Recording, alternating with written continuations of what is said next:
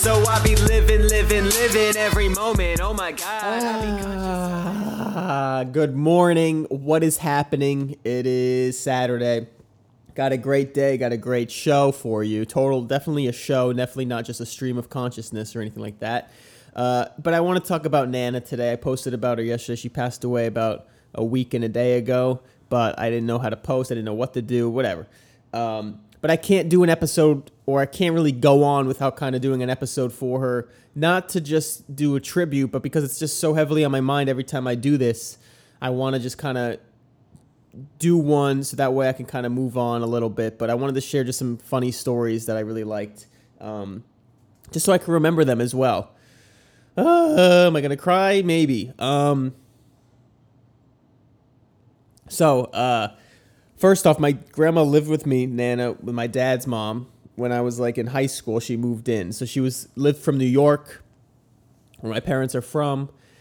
That's why she had that accent. And I could do it like this really well. I could do a pretty good Nana impression. She has these crazy sayings that she says all the time that I'll probably carry on. Like, it's hotter than Kelsey's nuts outside. I don't know who Kelsey is or why she has nuts and why they're so hot. But that was one of her sayings. What else? It's your sister's ass, go scratch your ass. She told me to go get lost in traffic a bunch. So anyway, she would visit all the time. She lived with my aunt in New York. And then when she moved down, she was traveling back and forth, and my dad renovated the house, made a room, and there was a room for her. So she kind of just stayed for longer and longer, and then she ended up living there. So I was in high school. She was living there. So then every time I came home, I'd bust her balls, and we were doing a lot together. And I don't know, she was just I loved messing with people, and she was one of the best to mess with because she was old and she would laugh so much. And then I would get her to say crazy things. So she would curse at me, she'd call me names, and it would be hilarious. Then when my friends would come over, it was like I would try to get her to say, they couldn't believe what I would say to her. I'd say like crazy things, and then she would say, what? And it was just hilarious. Take her to the movies, she'd yell and say nuts things, and then later on in life, it was too loud for her, so she would would complain about the noise all the time, but would still love to go. And then I said this on my post, I said a few of the stories. I'm going to try not to repeat the stories, but we'd go in the movie. I think it was Inception, and it was so confusing that she got pissed off, and then at the end of the movie, I was in shock, and I turned to her, I'm like, that was incredible. She's like, don't ever take me to the movies again. And I was like, okay, perfect. And it was really great. I even took her to see the friggin' Wolf of Wall Street, okay, with two of my friends. And the first scene was like, they're snorting drugs off a hooker's ass. That's how the movie starts. And so she was just laughing at that. She was easygoing. It was hilarious, but that was crazy. Another one more later in life was when she broke her tailbone, not like snapped it in half, but like fractured it because she fell on her butt and it hurt her butt. And then I was in the hospital with her and she couldn't like move well. She couldn't lay, it hurt. And then she farted. She passed gas when she went from the bathroom to the thing, and she's like, I got a cracked ass.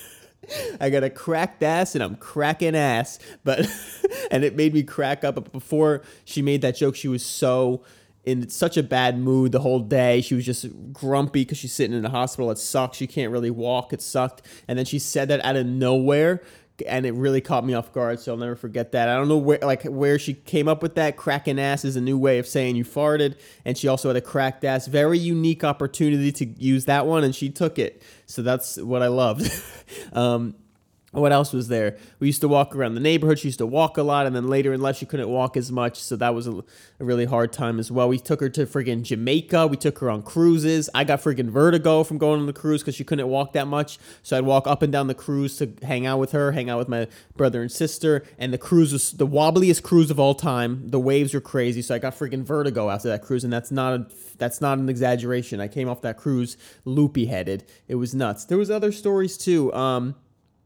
What else? People wrote on my story that my legs, my quads, she would see them. She would be like, the hell? She would think something's wrong with me. She said once that my legs looked like they were pregnant. So that's kind of nuts.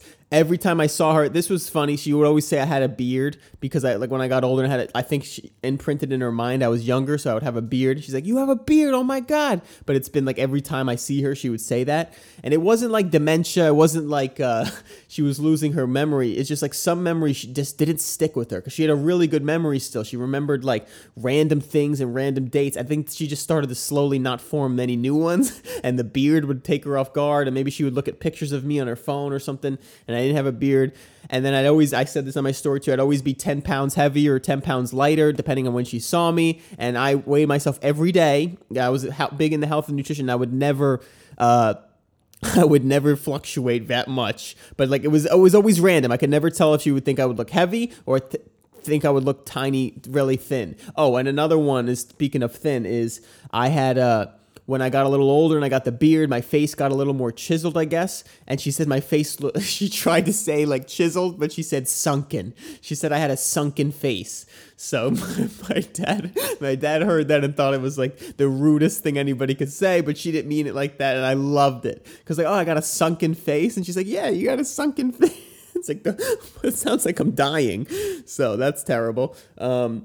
But when it comes to the weight, I think it was just a different shirt I was wearing or clothes. I don't know. It was unbelievable. It was like, you gained weight. I look thicker. Some days I look skinny. And she told me to eat something when I felt like I just got the heaviest I've ever been. She's like, eat something. I got to tell the story when we came home from dinner. It was like a birthday dinner. We go to Hibachi where it's like the biggest amount of food you could ever eat. I eat so much. And the thing was, if she doesn't see me eat long enough, if she doesn't she loves watching me eat. She's Italian grandmother. If you're in the house, you gotta eat. I would literally like make sure I ate while she's around, so she would know I ate. Because if she doesn't see it, she doesn't believe it. So when we're at Hibachi, I ate really fast, and usually I eat other people's plates, but like they finish their own food too, as normal people do. So I didn't have extra food. So I ate, and she's like, did you eat enough? I'm like, I had my whole plate. It's just gone. She's like, I didn't. She's like, I don't know about that. And I was like, what are you talking about?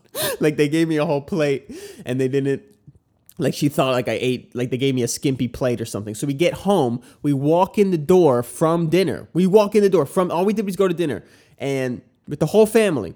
And then we come in and she's like, Steve, you want to eat something? What are you? I thought she was kidding. She starts pulling out hot dogs from the freezer to make. I'm like, we walked in from dinner and she wanted to make me hot dogs. And I had to convince her that I'm stuffed because I just had that giant meal. So that was nuts. And let me think of a few more. She would just say crazy words to people. She didn't know race. She didn't understand how to say races correctly. Black people, colored people. But she loved everybody. When towards the end, she was in assisted living, and she loved the staff more than the people there. I don't know why. She always made friends with the most random people. But she loved everybody. When I would come in, they would tell me how loving she was, and she would love them so much. She'd be, I love this lady. She's the best lady. Every lady was the best lady to her. And so that was a nice thing. And somehow she flew on planes when she was that old. She couldn't really do it. She had to pee every 2 seconds. I'm trying to think of any other crazy ones that I didn't share yet. But yeah, she was a lot of fun to be around. I loved having her introduced to my friends and the crazy things she would say. So my friends would come over, they'd be tall. She's like, oh, look at this one, so tall, like a string bean. And like, because they were skinny or something, or another person, I sat next to this big fatso on the plane today. It's like not thinking it's bad, just saying just describing a person. She was born in 1930. Imagine that. And then we'd go to CVS and pick up her friggin' cereals, and she talked to the manager over like 50 cents because the thing said it was 50 cents off, and there was like a deal. You get 2, get 25 cents. It was ridiculous. We're counting quarters, and I was like, just get whatever. Come on. And like, she'd have to call the manager every time we went. It was ridiculous, but I liked going. It was always fun. I got to record it and videotape it, and it started back in the day before even Snapchat. I would just voice record her. So I got to find those because they were like 2 to 5 minutes long. I would just send them to my friends of her just rambling about something, or I'd ask her crazy questions. She didn't think the moon was real. She thought the moon was gas. I said, look at the moon, because she loves the moon. She always used to love the moon. That's why I love the moon.